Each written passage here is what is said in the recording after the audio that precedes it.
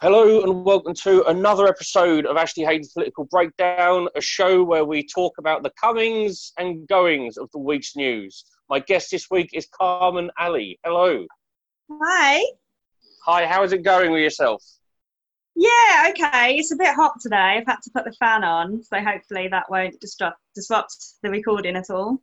I reckon that should be absolutely fine. So have you been keeping up with the week's news this week? A little bit. I did see that I think Matt Hancock travelled to see his parents when he had coronavirus, and everyone's talking about that at the moment. We're going to start with that Okay. story. It's slightly different to how you've said it because it's Dominic Cummings. Dominic Cummings allegedly. I get them confused. Which one's Matt Hancock? Matt Hancock is the Secretary for Health. He's the health secretary, the one who he owned his own app that he made when he was culture secretary. Okay, but he's the one who had coronavirus initially and then gave it to everyone else. No, Boris Johnson had coronavirus, probably from going around and shaking hands with everyone. That will certainly do it. And then there was a wonderful video of when we all found out that Boris Johnson had coronavirus and had to self-isolate. There was a wonderful video of Dominic Cummings coming out of number 10 and running away. Oh. Turns out he ran 250 miles up to Durham, which is one hell of a fucking run when you're ill. Now, there's been, as you say, there's been a lot of talk thus far, today and yesterday, with whether or not Dominic Cummings should resign. Because he has broken guidance lockdown rules. Yeah. What's your views on that? Do you think he should resign? So, did he end up having coronavirus? Yes. Because he got it from his wife, they think. Because his wife had it, and then he had it. And whilst they were supposedly still ill, they drove 250 miles to to his parents' house so that they could look after the children whilst the parents were ill. I don't know. I think this is going to sound quite controversial, but I'm not sure. I feel like obviously there are probably lots of people doing things like that, but we don't know about it. So there might be lots of people who are both the mum and dad are ill, they can't look after their kids properly, and then they're obviously asking relatives to help or whatever, but because they're not deputy prime minister or whatever he is, apparently I've just found out. He's the chief advisor. He's the chief advisor to Boris Johnson. Not following his own advice. Then I don't know. I think he should probably come out and say this probably wasn't the best idea. Although having said that, I don't know, did his kids have coronavirus too? What are you supposed to do if you both get sick and your kids need looking after and you don't want them to get sick? I don't have kids, so I didn't really think about this until just now. Well, one thing you probably shouldn't do is travel to relatives that you love who are old, because the coronavirus affects the old more than anyone else. And what has he said about it so far? Oh, he said fuck all. Okay, interesting. What's been interesting with people were going to find out, did he? Well, the government have refused to answer any questions on where Dominic Cummings was self-isolating for the past 7 weeks. This all happened around March. So the government have been going, no, we're not answering any of these questions. They brought out a statement today when the story came out, because it was a work between Guardian and the Mirror, because the Durham police spoke to Cummings about breaking the guidance rules, and they backed him. Of course, they supported him. The problem is that did you ever see the story a week or so ago about Neil Ferguson? Oh, the one who was having an affair and then he got sacked. Yes, or he resigned. Oh, he resigned. He resigned because he broke lockdown rules, and the media found out, went after him, and he went, I did wrong, I should resign. Now, why should he have to resign? And on this, government MPs and politicians and right-wing think knobheads were all saying he should resign. This is a disgrace. This is disgusting. He should know better. He should resign. What's the difference between what he did and what Cummings is doing now? Where's the... I mean, at least the first guy got laid. Exactly. There's a reason. There's fun in that. You can understand why someone would do that. I don't necessarily think either of them should resign, but mainly because I don't think you should resign for making one mistake. I think we have this culture at the moment where if you do anything wrong, people are like, you should resign, you should lose your job. And like Donald Trump has done loads of things wrong, but he still gets to keep his job. Why is that okay for him? I don't think comparing anyone to Donald Trump is a good way of measuring our own morality. And I would disagree with you in the sense that we may have a cancel culture, but the cancel culture does fuck all. Our politicians have made so many mistakes over the past few years, lied so much, that none of them, even when they've been found out, have resigned off of it.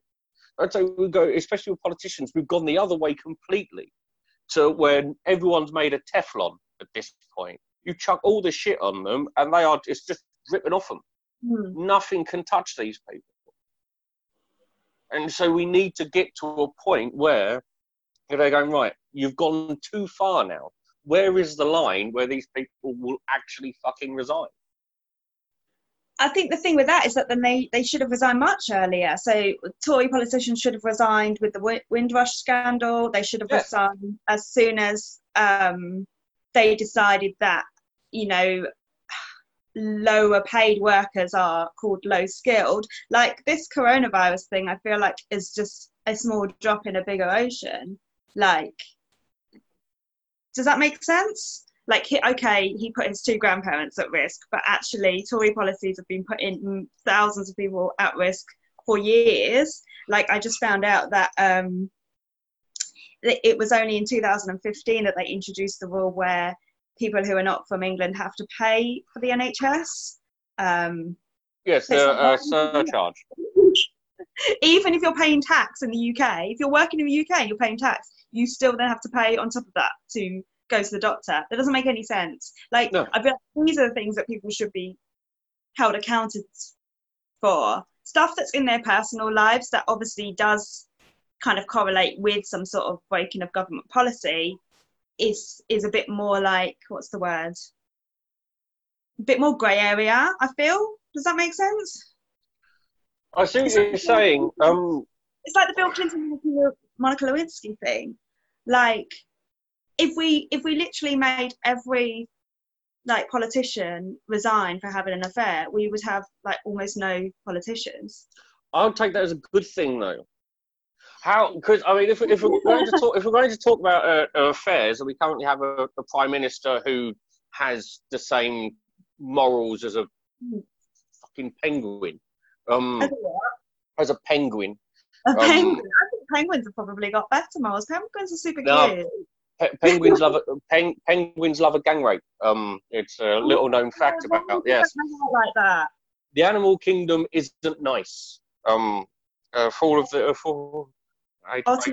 bad too. I found out what otters did, and I was like, "That's really sad." Exactly. All animals are awful. Stop bringing them into your homes. But if we're going to have politicians who you can't even trust in a relationship, how can you possibly trust them to be honest to the public when they can't be honest with the people who they claim to love? I think this is a wider issue where it's not just politicians who are untrustworthy, it's a lot of people. And then if you replace those politicians with other people, then you might get more untrustworthy people. I've always had this thought about politicians, that you shouldn't be allowed to be a politician unless you have at least once taken your own advice. I mean, that's fair. Because politicians are there to give advice. I mean, how often have you taken your own advice? Not as many times as I would like to have done, but I've started taking it a bit more often as I've got to my 30s. So Dominic Cummings, if we go back to this, you think that it's fine? I don't think it's fine. I think he should say something about it, but I also... Well, what he has said about it is that it's fake news. Although he hasn't said it, anonymous sources have, which is him. It is. I hate to break it to everyone. Every government source, every anonymous government source is him. It's from them. It's ridiculous.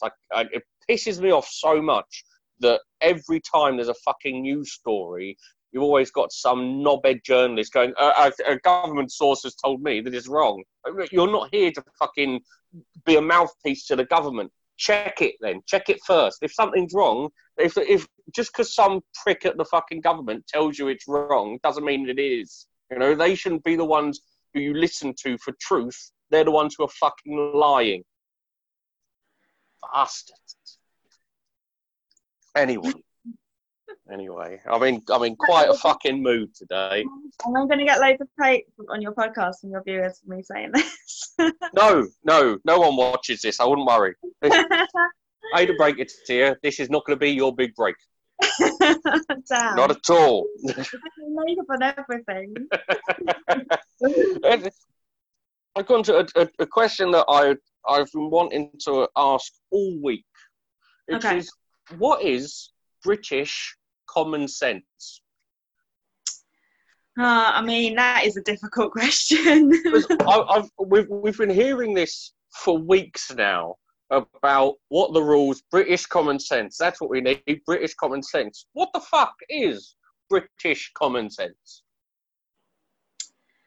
I think it's like, so people were getting really annoyed when they were going to the parks and it was really busy and being like, you shouldn't be in the park, blah, blah, blah. I think the thing is that if you go to the park and it's already really busy, then you should go home.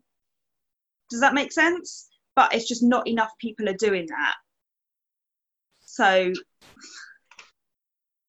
I mean, I think I get what you're saying. You know what I mean? Like, you can't complain about the park being busy if you're in the park. If you get to the park and it's like 50% like occupied, but you're still away from people, that's fine. But when more people start to arrive, if you get there and you're like, actually, I wouldn't be able to find a space without getting really close to these people, you should just go home and come back earlier. Or why is the government using the phrase British common sense as borderline legislation? Because they don't really understand what they're doing. They don't have common sense.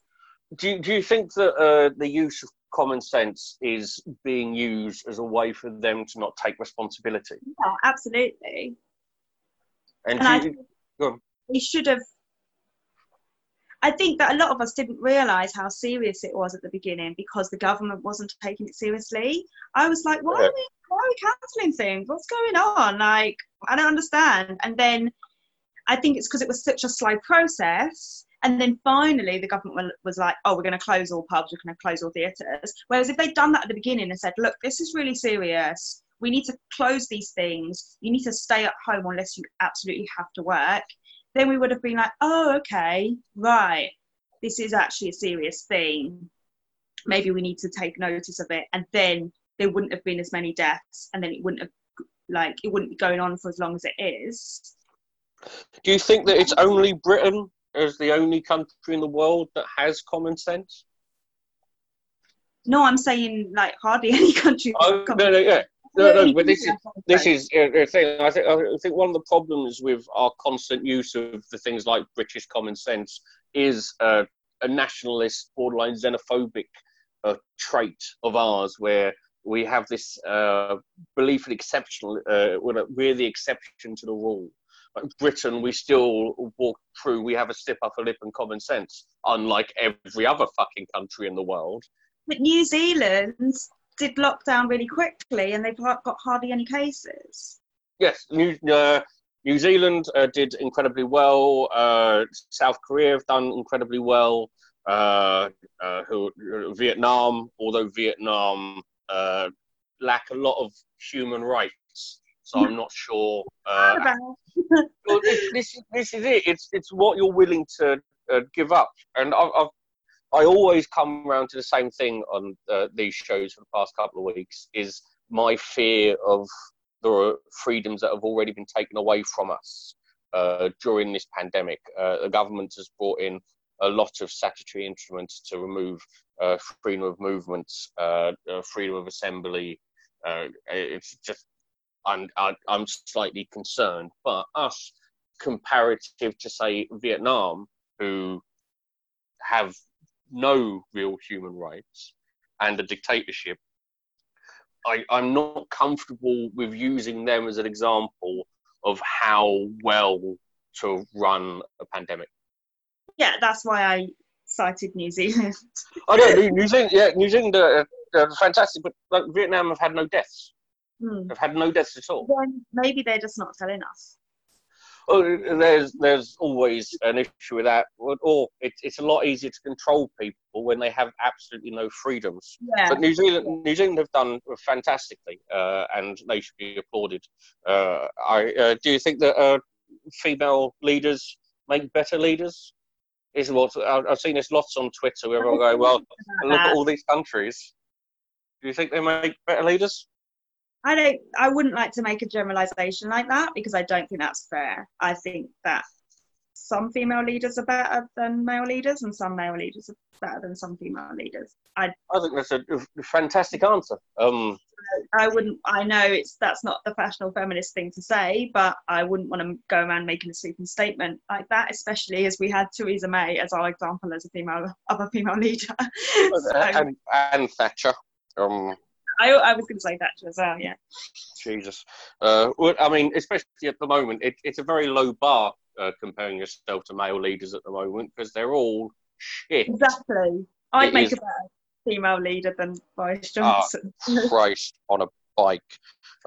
If we're going to talk about, you mentioned Trump, we do have a story this week on Trump, and it's not really about anything that he said, because frankly, I don't give a shit.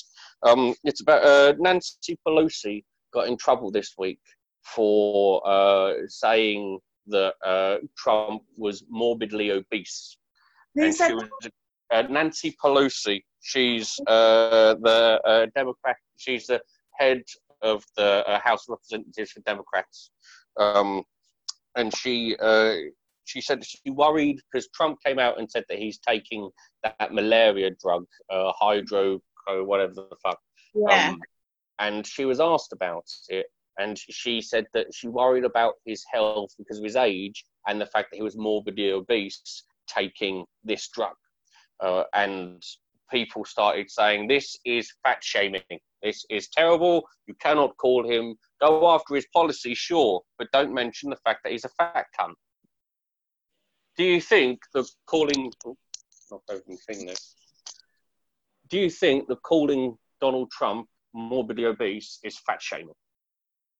Not really, because if that is factually what he is medically, then, and she was just saying that really he shouldn't be doing that for medical reasons, that's a different thing. She wasn't being she was taking a dig. She was certainly taking a dig. 100%. There isn't an ounce of me that thinks that she gives a fuck whether he lives or dies. Right.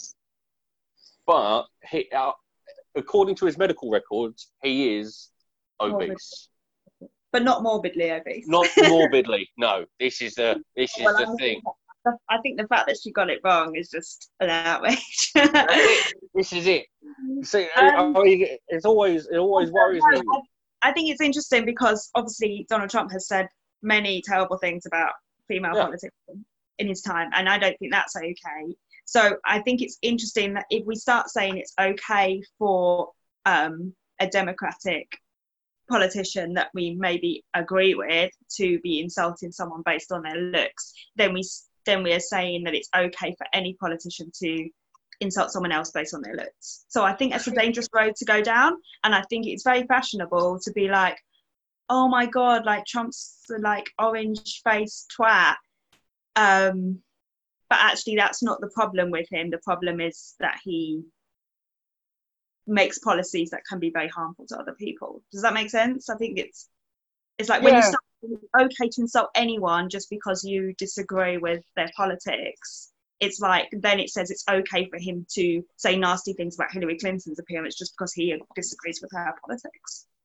And I understand people might not agree with what I'm saying, but Oh no! The thing is, that you're probably right, and you shouldn't go after people's looks. Personally, for me, I'm utterly fine with it because I don't think it's necessarily comparable. I don't think that you can take the piss out of Trump's looks, so you can take the piss out of anyone's looks. No, going in terms of power, if you're really looking to hurt Trump, which at this point the only thing that does is critique of him and not his policies. He doesn't care about people. You can go along and you can say all the time that everything that he does, I'm not sure he can count.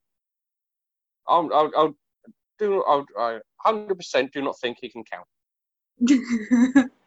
but I think saying I don't think he can count is fine. But I think saying he's a fat idiot is not as obviously I might say that to my friends, but saying that publicly is not the same thing. It's not criticizing someone in a helpful way. How about if it's medically correct? Because we have a thing like fat shaming is terrible. It's awful.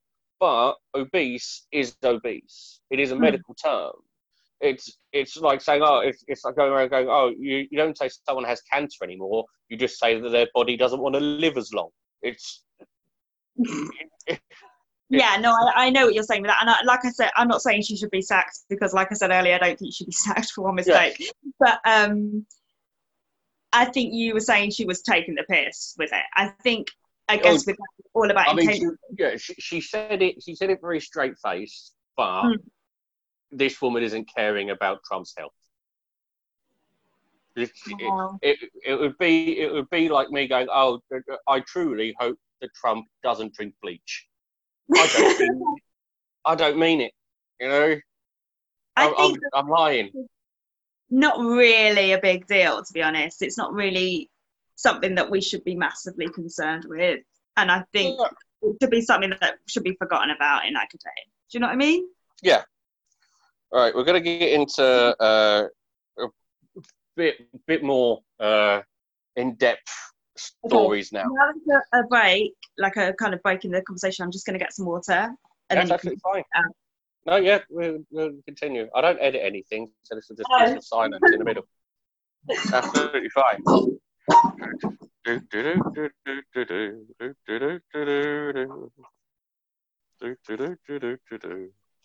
There you go. Delightful. All right. The freezer, so it would be nice and cold for me. It's all fine. It's all fine. Do you know what? I should have said that at the start. I don't edit a thing. So if you're going to say something that's going to get you cancelled, please make sure that everyone can hear it. I love that. I really don't want to have to like dub over it. You know? Totally, yeah. I'll make sure to put it afterwards as well, just in case. Exactly. Right, so this is the Adam Smith Institute, the Centre for Policy Studies, the Institute of Economic Affairs, and Policy Exchange, which are all right-wing think tanks, all for the free market and all of that jazz, have endorsed the public spending increases to confront the coronavirus outbreak and state-funded investments to boost the recovery. Now, what's interesting about this is a number of these think tanks were for austerity. Okay. They really liked austerity. They thought that was the best thing for the 2008 crash. Now, with all of these people now turning around and saying that what we need is more spending in the economy, which is something I agree with. I think always spending and investing is always the best way to grow an economy, and cutting everything will only hurt.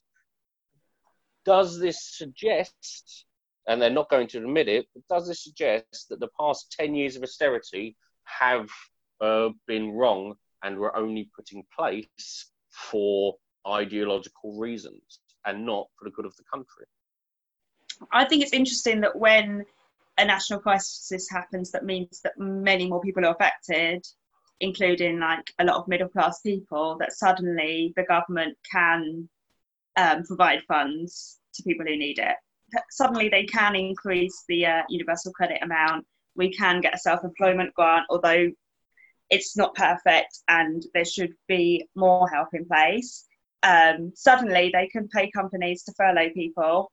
But before that, you know, if you weren't doing a full job search every week, then you didn't deserve your money. Like, you know, if you can walk 10 steps, but you're actually really disabled, you should still be getting a job. Like, I think it's interesting that suddenly there is all this money and all these resources now, that more people are being affected by it. Do you think and I've asked this to previous guests, it's always an interesting question. Do you think that there's going to be a fundamental change when this is all done in society? Do you think this is giving more empathy to humanity? I don't know. That's a really hard question. And I think that the government has been forced to appear to give more of a shit and to help people out more because so many people have been affected that they've had to step in. But I wonder whether it will continue. So, I mean, I suppose it matters whether or not you actually have hope for society as to whether or not it is going to change. I do not personally feel that with the people that we have in power, it is going to. And I hope that we do not go to austerity again, because if we do go to austerity again, there's nothing left to cut. We're literally going to have to start cutting people in half. It's the only thing that we've got left to cut. I read something the other day that said it's weird that people complain that, you know, that sometimes welfare pays more than work. This means that we should increase wages, not cut welfare. Like, that doesn't make any sense, which is something that I don't really agree with. With universal credit, we've found a lot of people, especially single mothers, have been affected for this furlough, have actually lost money going on to universal credit from quite a significant amount. You're looking at like £125 a month worse off than they were before because of the new rules that have come in, and there's a benefit limit. Do you mean that they had part-time jobs, have been furloughed from those part-time jobs and are claiming universal credit alongside that? No, because they were on one of the stories was a woman with children was on universal credit, and because the benefits that came in, there's a benefit cap, meaning if you earn this amount of money, then we can take more from you. For like universal credit loans that people get, because of course universal credit, you don't get it until 5 weeks, which is madness anyway, and so you have to take a loan, which everyone's like, oh, it's only you to take the loan, but you have to pay that loan back, meaning you've got less money, which means you're struggling. It's like a constant shit show. And next room some more shit, next room some more shit, an awful show to go to. But because they were given more money from because universal credit went up, and so they were given more money, but because of the other benefits they got, they hit the benefits limit, and they ended up taking more money from them via the loan repayments, which actually meant that they were getting £125 a month less. And this is fucking ridiculous. I mean, that just doesn't make sense. That is not British common sense, is it? I think that is British common sense. That is the pure fucking love of everything that we've been doing for the past 10 years, which is, we're going to cut this, but we're going to take much more from this. Give with one hand, take from the other, and this hand's fucking like the big foam hand. You can get more from it. We're a shit country. I love England and I love Britain. I'm a big fan, just not the people in it. That's my big problem. Let's go on to, this is an interesting one. This is according to public reports seen by Open Democracy. Ukraine has blacklisted more than 700 Scottish, English, Welsh, and Northern Irish firms. Now, this is offshore firms that are usually set up as shell companies to hide ownership, avoid tax, make illicit payments, be corrupt as fuck, basically. Transparency International has said that it is a stark reminder of the British role as global hub for financial crime. These are things like Scottish limited partnerships or limited liability partnerships that are able to be set up in the UK, in Britain as a whole, and as a shell company to pump fucking money through. London is the money laundering capital of the world. Now, at this time, we've got a lot of stuff going on with coronavirus and everything else. Tons of stuff going. And so I understand why people would not necessarily think that this is an important story. But it is important that when we get out of this, we're not 20 steps back from where we were. So we need to continue moving forward to stop these money laundering that's going on that can always lead to things like modern slavery and corruption around the fucking world. Now, it's going to be a nigh on impossible question to answer. Okay. But how would you look at going forward to stop shell companies being set up in this country to launder money around the world? I literally don't know enough about finance or money laundering to answer that question. I told you it was going to. I understand that it was a difficult question. I'm fully aware of that. But it was a story that I had. We had to cover it. Okay. Transparency would be my answer. Because one of the major problems with any form of limited partnership, SLPs, everything else, is that a shell company can help create them. And so they do not need to know who runs it and who runs it at the very end. That's what's important. Because you can have Tom, Dick and Nobber as the front line. Oh, yeah, I own it. But it's a shell company, shell company, shell company. You can have 16 shell companies underneath and not know who owns anything. So transparency would be the way of going through. Personally, for me, that's what I would look at. Although what we have been seeing is, because with the Scottish, what you've got is a high prestige. If you've got a company in the UK, Scotland or England, that's high prestige with low transparency. And so you're able to set up a company saying, well, no, I've got a British company, which makes it look legitimate when you're putting through all of your ill-gotten gains. I think we've covered enough of the I can see you. Sort out like. I can see you. I told you it's political breakdown. It's all about the politics of the week. They're not all going to be fun, enjoyable, isn't Trump fat conversations. Do you have any news stories that you've brought along that you saw this week? I'll take that as a no. I said you didn't have to, so do not worry about that at all. I did say you didn't have to. I didn't do the optional homework. Right. A story over in Egypt. This is according to the Human Rights Watch. The Egyptian authorities have been holding hundreds, if not thousands, of people in pre-trial detention without the pretense of judicial review. They're using the COVID-19 pandemic to effectively preclude detention hearings. Now, this is seeing around a lot of the world with dictatorships using COVID-19 as a way of taking more and more power for themselves. Mm-hmm. Once again, going to be a difficult question.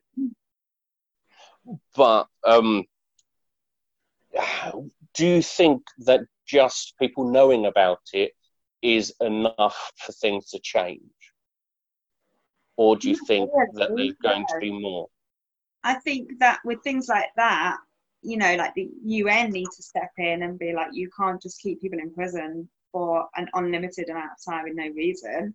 Like, we have Zoom, you can do trials over Zoom, like you can do reviews over Zoom.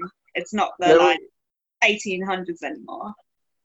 there was a story the other week of over in Nigeria. They did a Zoom court hearing where they gave the death penalty.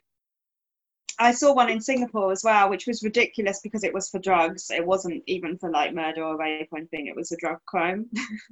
Are Just, you for or against the death penalty? Or are we on a different subject? I would say against, mostly because there've been lots of instances where you can get it wrong. Yep. Just because somebody has killed someone else doesn't mean that you have the right to kill them. It means that there is no rehabilitation for that person. It assumes that they can never be saved or changed or anything like that. I think it's just lots of different reasons, and yeah, I would say I don't agree with it. No, that's good. It's all fine. It's all fine. I especially don't agree with it for that. I know, you know, some countries like Singapore do it for drugs crimes, which I don't think that should be a life sentence or a death penalty sentence. I think that's ridiculous. No, we have a very weird. The entire world has weird things on drugs. What do you think about the war on drugs? Do you think that's a useful thing for everyone's time? No, I think drugs should be legal. They should be taxed and legal. I think a lot of problems with drug crime would diminish greatly if that was to happen. It's like alcohol, you know. Okay, some people occasionally sell illegal alcohol, but it's not a massive problem because you can buy alcohol in a shop safely when you want to have a drink. Like, if you could go to the shop and buy some drugs and you know what's in the drugs and you've paid for them, you should just be allowed to do that.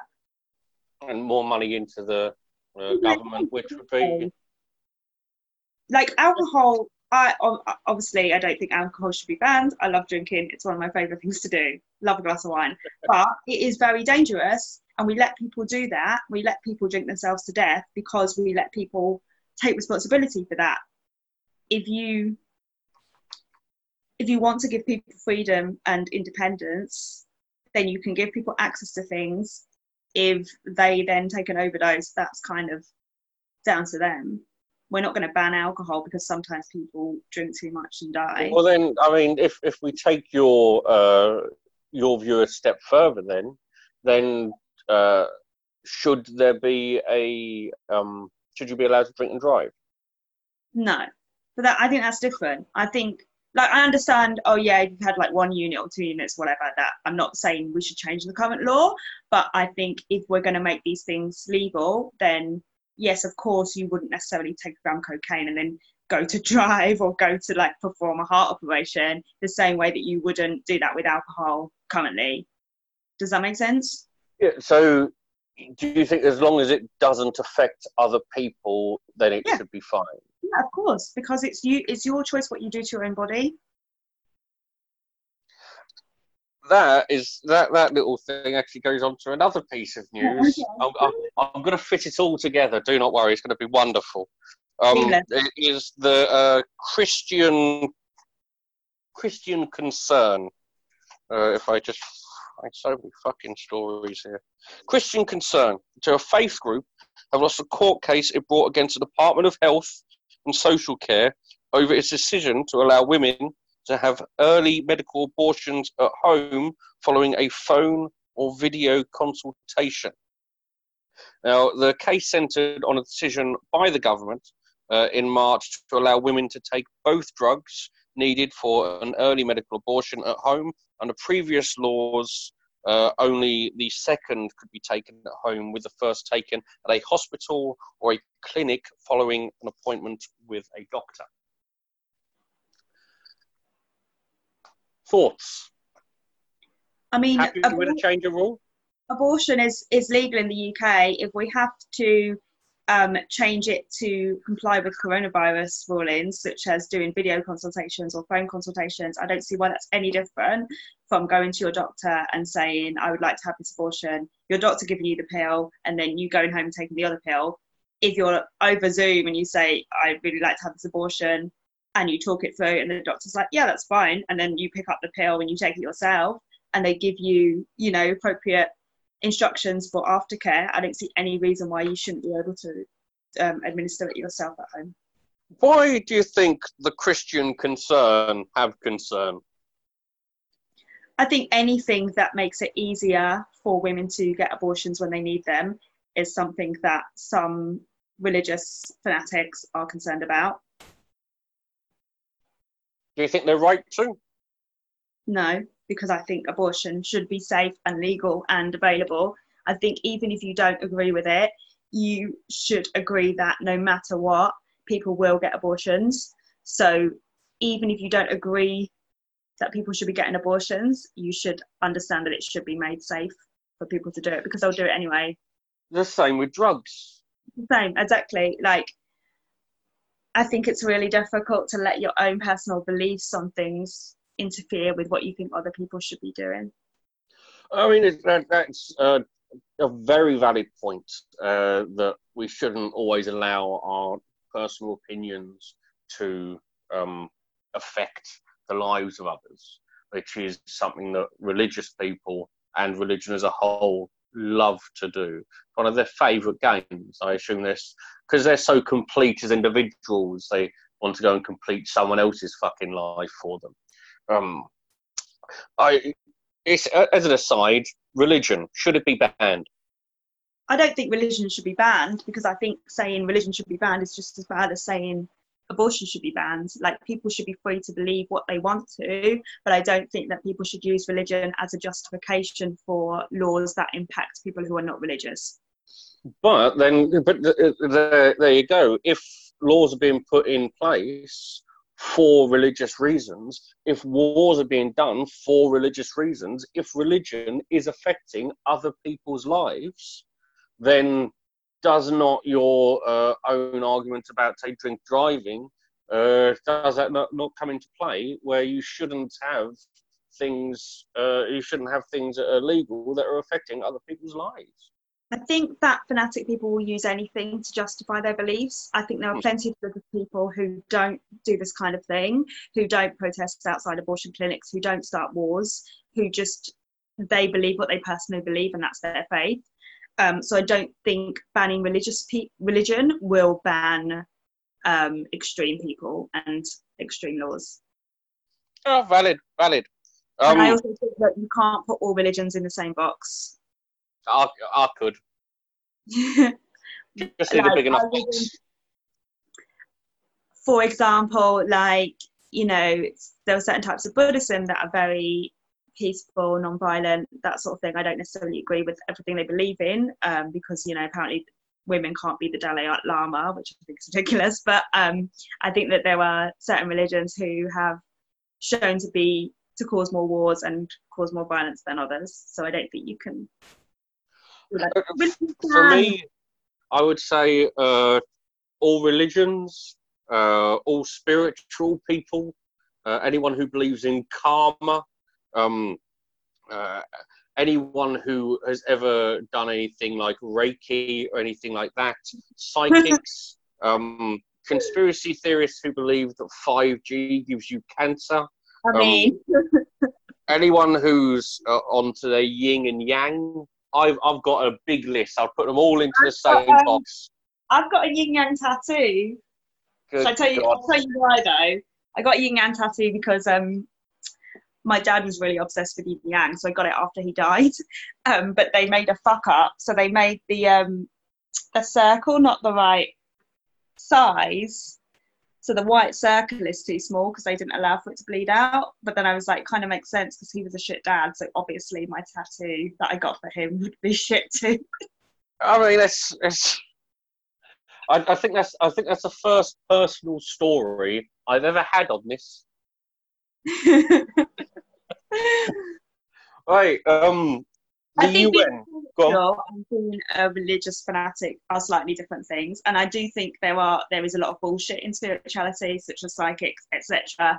However, I think things like yoga, meditation, can be really, really good for your mental health, and I would definitely say that shouldn't be banned. It shouldn't be put in the same box again. Being spiritual is like being religious without a home. It's homeless religion. That's all it is. You don't go to a house on a Sunday and pray in there. You just do it in the fucking park or with nature or some shit. Whiny bastards. Let's go on to the UN. The UN has released a reminder of a list of gender-neutral words to replace commonly used expressions in the English language, saying that it will help prevent a particular sex, sexual gender, or gender identity from being discriminated against. And so instead of mankind, humankind, so the chairman, chair, congressman, legislator, businessman, representative, landlord, owner. Not, you can't say, well, you shouldn't say boyfriend and girlfriend anymore. It's partner, husband or wife, it's spouse, things like this. Do you think this is moving forward in the right way, or is this, as Twitter would say, it's PC gone mad? I think that when these terms were first invented, most of the people using them were men. Most business people were businessmen. Yes. Most chairmen were men. So I think updating those terms makes complete sense, because I think it means that when you see someone in a certain role, or you find out someone is in a certain role, you don't automatically assume that is going to be a man, which can only be a good thing. I think in terms of other language, such as boyfriend, girlfriend, husband, wife, you should be allowed to refer to your partner however you want to. We should not be ruling out these terms, because I do tend to call my boyfriend my partner a lot of the time, but I sometimes call him my boyfriend. And if I want to call him my boyfriend, I should be allowed to do that if he identifies as male.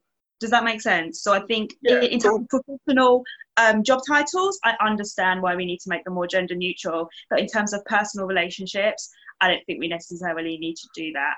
Well, it's important to point out that these are suggestions, and before, because everyone's going to go, this is PC gone mad, they're banning words. No one's banning words. They're saying, like, as an attempt to not offend particular people. It's totally fine to say, to write partner or to write spouse, because that just includes everybody. Does that make sense? Yeah. But I think you should be allowed to talk about your partner at work without having to use gender neutral language if you don't want to. For example, is how I would. I think that's absolutely fine. We're going to go back to COVID-19 now. Okay, great. such a fun time had by all. This is the outsourcing company Serco has apologised for accidentally sharing an email address of almost 300 contact tracers. Now, this goes for another story with regard. Do you know contact tracers? So is that the first person who had coronavirus in that area? No, contact tracers are the ones who find out about someone who has coronavirus and gets all the information from them of who they've been in contact with. Right. Calls up the people they've been in contact with to say, the STD clinic where you get them to call your exes and be like, can you come in for a check? Yeah, but telling them to self-isolate instead. Okay. So they leaked so who was Serco again? They're like Serco, a government. They're an outsourcing. Yeah. So a private firm that has been given contracts that, frankly, it is not equipped to deal with. As with a lot of private companies. The first time the government's done this. They used to, when they started outsourcing the health assessments to, I don't know who they sent it to, but it was just ridiculous. Like, it should be doctors who are filling in those health assessments, not random people. But that's another issue. So they leaked people's email addresses. Oh, no, not leaked. It's an accidental. They sent an email where they accidentally sent it to everyone and everything, and they fucked up quite royally. And potentially they've broken data protection laws. They're not going to get done for it, of course, but it goes on from another story, which is about the contact tracers.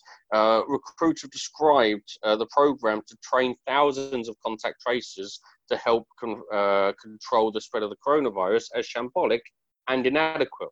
Now, these people whose job it is to contact the exposed to COVID-19, so they've been self-isolating, they spend days trying to log into the online system, and the virtual training sessions left them unclear as to what their actual roles were.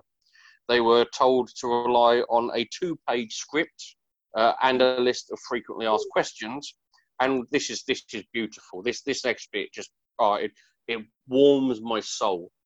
And when asking for guidance on how to speak with someone whose loved one had died of the coronavirus, they were told to look at YouTube for videos on the topic. Oh, wow. I mean, that's really bad. I feel like all that stuff is worse than accidentally leaking a few email addresses. Who hasn't, replied all when they meant to blind CC? Like, we've all been there. Obviously, I think people should be careful when doing things like that. And, like, we do need to be, thinking about that when we're emailing people, if you're emailing lots of people at once. But I think the fact that they haven't received proper training is outrageous. And I think if you're going to be speaking to people whose family members have died, it takes 5 minutes to be like, this is what you should probably say to them. Like, British common sense, isn't it? Just British common sense. It is. And the thing is, I used to work in a welfare to work company, and we worked for the government, and I had people, on the phone whose family had died or whatever, and you had to just be really, just be a human. Like, you will have spoken to people in your life who've told you that someone's died. All you have to be is like, I'm really sorry to hear that. Like, obviously, this is a really difficult time for you, but we need to talk about this thing or something, whatever. Like, just use your common sense. It's annoying, but I don't think you should be using YouTube to get anything. You should not use YouTube to get anything that resembles fucking empathy or sympathy. Yeah. YouTube is not the fucking place. It's like when my dad died, I had to speak to loads of companies, and some of them were really like, the people on the end of the phone, I mean, they obviously felt awkward and didn't know what to say. So they ended up saying something that sounded really disingenuous, which was really fucking annoying.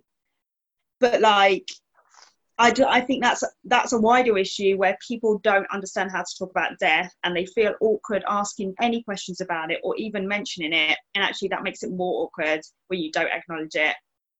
You can be like, how are you feeling about this? Do you want to talk about it? Like, have you spoken to a therapist about this, or Samaritans or anything? Like, you could just be like, look, here's a grief counsellor number I can pass on to you, like a charity or something, like as protocol. Do you know what I mean? If you don't know how to speak to someone about it, then there should be somewhere that you can direct someone to, where they can speak to someone who knows more about it. Yeah, this all goes on from the continuation that we keep on allowing private outsourced companies who were originally like a building firm are now going to be in charge of trying to cope with people's mortality.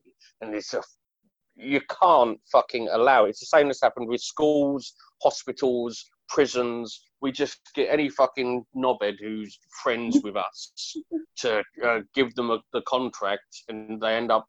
It's madness. Outsourcing is such a terrible fucking thing. Right, final question. Okay. Coming towards the end. Conservative MP Damian Collins has said that it should be made illegal for conspiracy theorists to spread disinformation online. This is coming after the continuous bullshit of things like 5G giving you cancer. You can cure coronavirus with the sun, and all of this stuff.